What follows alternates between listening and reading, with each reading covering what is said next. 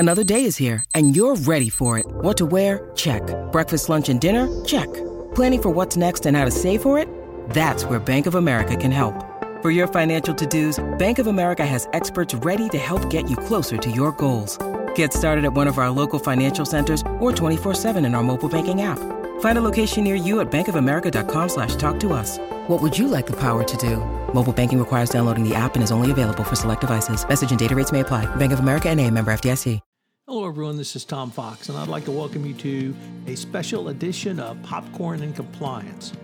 As you know from prior episodes, Megan Doherty, co-founder of One Stone Creative, and I are huge MCU fans. So we've decided to do the MCU movie oeuvre. That's right. We're going to do all of the MCU movies in this special podcast series. Over this series, we will take a look at the storylines, some of the cookies and other cool things. We'll describe the great action scenes from each episode, and then we'll take a look at issues raised by each episode. It's going to be a lot of fun. We will take things from the societal angle, from the social justice angle, from the MCU angle, and perhaps even from the compliance angle. But if you're an MCU fan or you're a compliance fan, I know you will enjoy. In this episode, we take up Tom's favorite MCU movie, The Avengers. This podcast is a special production of the Compliance Podcast Network. Hello, everyone. This is Tom Fox, the voice of compliance, backing in with Megan Doherty with our continuing challenge of the Marvel Cinematic Universe. We're going through the entire MCU on Popcorn and Compliance. Why? Well, we're both MCU uber geeks, and of course, it's there. Plus, it gives us an excuse to watch these movies. So, if you are an MCU geek and you want to be joining us for a fun podcast, nothing too serious, let us know. We have guests from time to time. So we're going to continue our exploration of the MCU in chronological order of the MCU timeline, not by release date. And today it is The Avengers. I don't know how much you can say about The Avengers, or perhaps I'm not sure you could ever say enough about The Avengers, from the fact that it was in 2012 the greatest or the highest grossing movie ever at $1.5 billion, now exceeded, to the scope of it, to having the whole gang together, to having some of the greatest action sequences ever done on CGI. I don't know, how you could go too big when you talk about as big as Endgame and Infinity Wars were. I'm not sure, for me, Megan, anything will ever top that first Avengers. Just kind of, could you give me how you felt about it when you first saw it? Was it just overwhelming? Was it just so big? Was it just wow, wow, wow, wow, wow? What was it for you? It was definitely closest to wow, wow, wow, wow, wow. Because it was all happening in a condensed fashion when I was getting into it. But that's enough movies into the universe that you kind of know everyone. You at least have a bit of a flavor of all of the different main characters, and seeing them get together is really satisfying. And I think the way they went from individual stars into a cohesive unit over the course of the movie was really good storytelling. Too, and the way it happened was really narratively and emotionally satisfying. There's some really great explosions and great fight scenes, and I love those. So let's talk about a little. What were some of your favorite plot points from the Avengers, the first Avengers? When we were getting ready to record this, I told you I'm not sure we have enough time because if we, just on the plot points alone, I loved so many of them, from kind of the opening scenes, but where they were working on the Tesseract box, when the box got stolen, when Loki was the one that stole it. He hypnotized Hawkeye. They made the fabulous escape to the moving to New York, where or rather not to New York, but to the aircraft carrier in the sky. The scenes in there where they capture Loki and they put him in in the cage, and he's going to do something to talk his way out, and surely he does. Then when we have the Avengers finally get together, and some of the sharpest screenwriting I have ever seen in the wit repartee between Iron Man, Tony Stark, Captain America, the Hulk, Dr. Banner, even Loki, Hawkeye, not Hawkeye, but Natasha, the Black Widow. It was just fabulous to see that. And of course, when you had Samuel L. Jackson as Nick Fury, kind of herding cats, if not running the circus, I'm not sure which. All of that was just fabulous. We had Phil Coulson, of course, Agent Phil, and then the fight scenes on the ship, the battle scenes, the part where Captain America and Iron Man worked to restart the rotor, I thought was as good an action scene as really any of them. And that's before we even get to New York. Then we get to New York, and Tony Stark has the penthouse suite of penthouse suites. Frank Sinatra got nothing on this guy. And it's got every cool toy. It's got Jarvis, it's got Pepper, it's got its own landing pad. It's, oh man. So like 60s bachelor pad, that's all I could see there. That was the Frank Sinatra reference. And just a bar to end all bars. And then of course we have Loki arrive with his army, and we have a big battle in New York. We have the group of generals decide they're going to nuke New York to save the world. We have Iron Man stop the nuke and redirect it at Loki's army, which destroys them. There's a very memorable fight and battle scene that the Avengers engage in just outside of Grand Central Station. It's a famous overhead drive in Grand Central, and they show that. Lots of New York scenes that they show. It's you can watch it and watch it and watch it and never grow tired of it. So that's kind of an unintended quick plot summary. But I've just scratched the surface. I was trying to think back to if I had a favorite part. And even though I just laid out that whole fabulous summary, actually my favorite part may have been when Natasha, as the Black Widow, goes to get the Hulk in India. And there was so much touching, not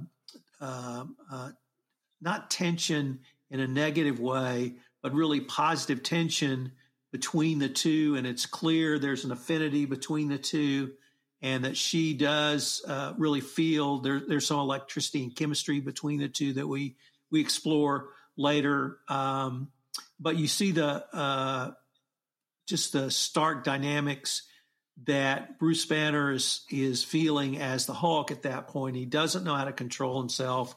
He's tried to shut himself off from humanity, and we're about to find out that doesn't work. And they send Natasha to get him, and they send Natasha with an army of assassins, and it's lucky for the army of assassins that he decides to go with her rather peaceably and peacefully. And there's just so many smaller scenes like that I found very touching.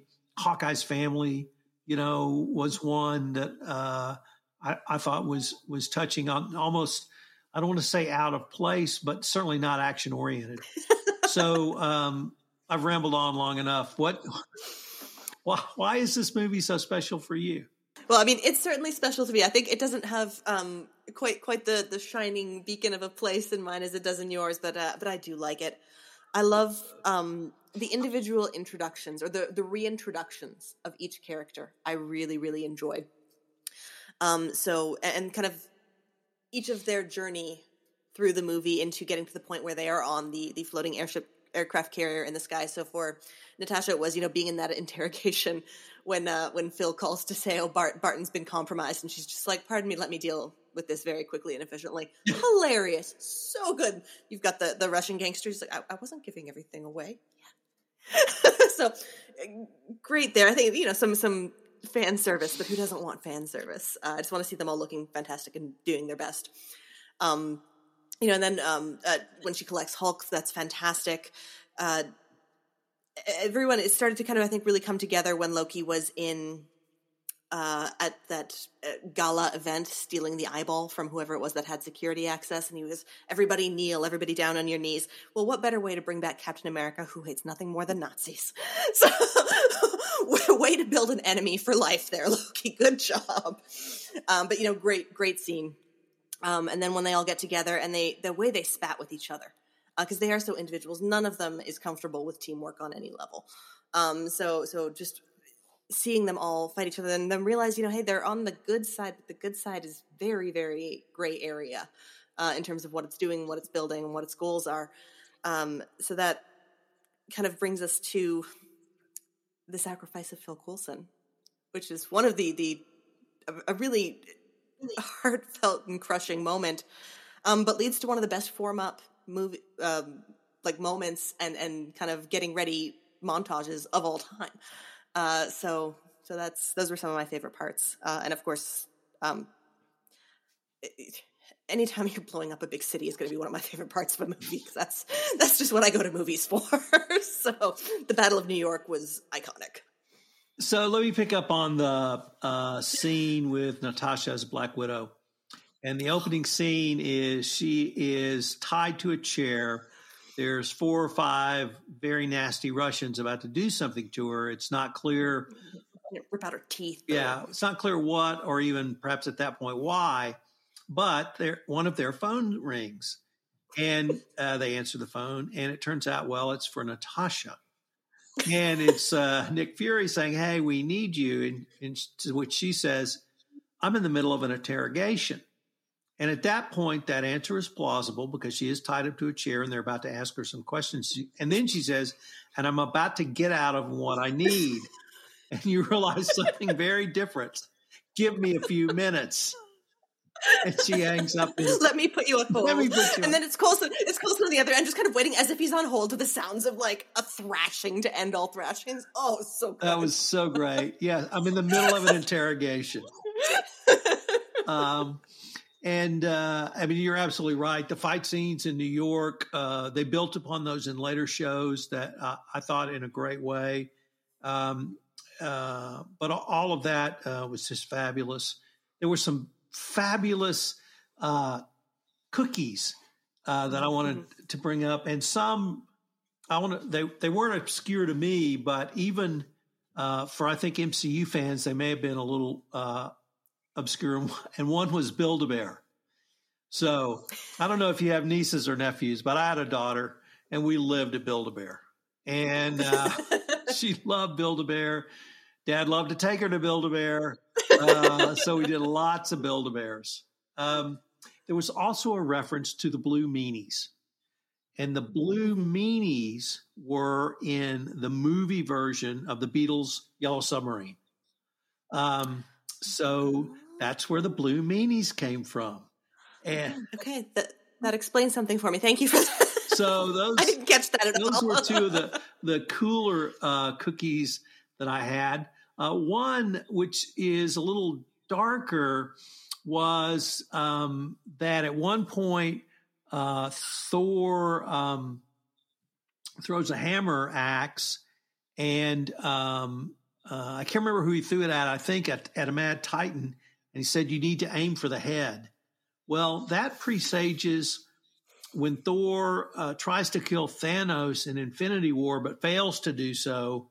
Thanos reminds him of that. And then in Endgame, when he does meet up with Thanos, he brooks nothing and chops his head off literally with one swoop of an axe out of the blue. So I thought that was a little bit darker. But what were some of the Easter eggs or cookies that resonated with you, Megan? I had more just moments that I thought were hilarious writing and really, really great for that. And then I realized it was Joss Whedon who wrote and contributed to a lot of those. So, okay, that makes sense. And for all that's going on in Joss Whedon's world, he does write great, witty dialogue. So Loki being described as a full-tilt diva by Tony Stark was one of my favorite moments. And I think that because that was just so accurate to how Loki was behaving. And that made me think of when he was in the prison on the floating base. And Coulson told him he lacked conviction. And that was so interesting because he really did lack conviction. He's doing what he thinks he should to get what he thinks he wants as a villain. And he's dead wrong. Because what he really wants is, to be loved. So I thought that was really, really nice. And then another one I had was Harry Dean Stanton as the security guard who was guarding the building the Hulk fell into. That was great. Yeah. He's wonderful. He is. Yeah, and again, other writings like, when Captain America and Captain Stark are trying to fix the turbine. So it does seem to run on some kind of electricity. Definitely. Some kind of, so good. And really, really good at setting up how the characters are so different from each other. When, very soon they're actually going to be using all of these different skills to work together in a beautiful lesson on friendship and teamwork. There was a couple of others I wanted to raise, once again, Please. outside the MCU universe. One is there's a Ben and Jerry reference with, to a hunka chunk of Hulk ice cream. They bring that back in Infinity War too, exactly. I think, don't they? And then there's also a reference to the Big Lebowski, where he calls him Dude, which is a name for the Big Lebowski. So the dude abides. The dude abides. And then finally, there's one that harkens back to an earlier episode or movie in the MC universe. And I think it was when I referenced the scene in front of Grand Central Station when they're fighting what appears to be unyielding odds. And Captain America says, "I can do this all day." And we heard that line in Captain America when he was Steve Rogers getting the tar beaten out of him in Brooklyn. And that was his line, "I can do this all day." So I thought that was a pretty cool line because it was a pretty cool line when he said it when he was a much smaller and younger chap in the 40s. So, for me, Megan, I've talked about how big this movie was, and it's still big. They get bigger, but this was the first big one for me. And I still think back to either, however we look at them, the chronology or release date. This was one of the seminal ones for me because it was so big, because it brought everybody together, because it just seemed to hit on every cylinder, every actor, everybody was on their A game. And I don't want to say that it made the others lessers because it didn't. It just, to this day, it stands out to me as one of the top ones, simply because it brought all that together for the first time. As I said, even though they do get bigger and better, but I still think of this one is really one of the seminal ones for me. Obviously, its worldwide gross, I think, bears that out for a lot of us as well. What maybe are some final thoughts you might have on what it meant, either then, now, or how your thinking on it may have evolved now that you've seen, gone back and seen other movies in the MCU? Well, I think kind of what you're saying here, it brings up kind of one of my, let's call it a media-related regret in my life. So, certainly not huge potatoes in the grand scheme of things, but I do regret that I didn't see these movies as they came out because what an experience it must have been to go to the theater and see that movie with these characters together the first time. Same for Infinity War, for Endgame. That's an experience I wish I had had when it was happening, and just being with other people experiencing that, I think would, because there are people out there, movie snobs, who like the Criterion Collection and won't watch anything made after 1960.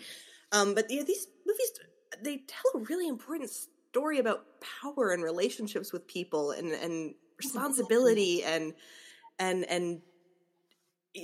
things being greater than the sum of their parts. And I think that they really stand up. Like, these movies stand up as important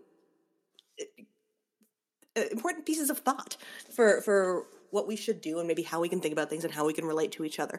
So there's my little philosophical take on it. But I think these are really valuable media, in the costume of superhero movies. We're going to have a quick word from our sponsor, and we'll be right back.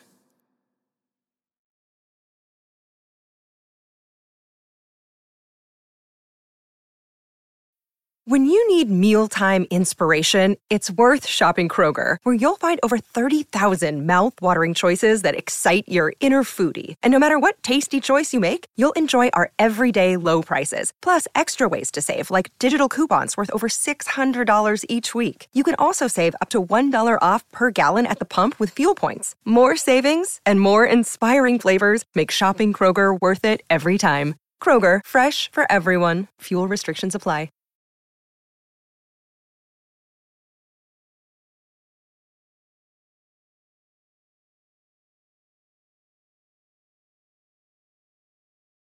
That's really interesting. First, let me give you interesting point one is I really never liked these movies when I saw them in the theater. Oh, interesting. I was too overwhelmed. It was too big. It was too loud. It was too much going on. Sometimes I couldn't follow the names. I had to think back, okay, where did that come from? But when I got them on DVD and could sit and watch them and watch the chronology of the MCU, that's when I really fell in love with a much deeper appreciation and understanding. And to your point about the lessons, I'm a Criterion snob, and subscribe to the Criterion Collection. And if you don't know what that is, well, we didn't want you in our club anyway. But good storytelling always resonates. And I remember when the Tobey Maguire Spider-Man movies came out, I had this conversation with my aunt, and the Tobey Maguire Spider-Man movies were based on 60s comic book stories. And we talked about if it was a great comic book in the 60s and it lasted 40 years, it must be great storytelling. And that's what made the movie so great.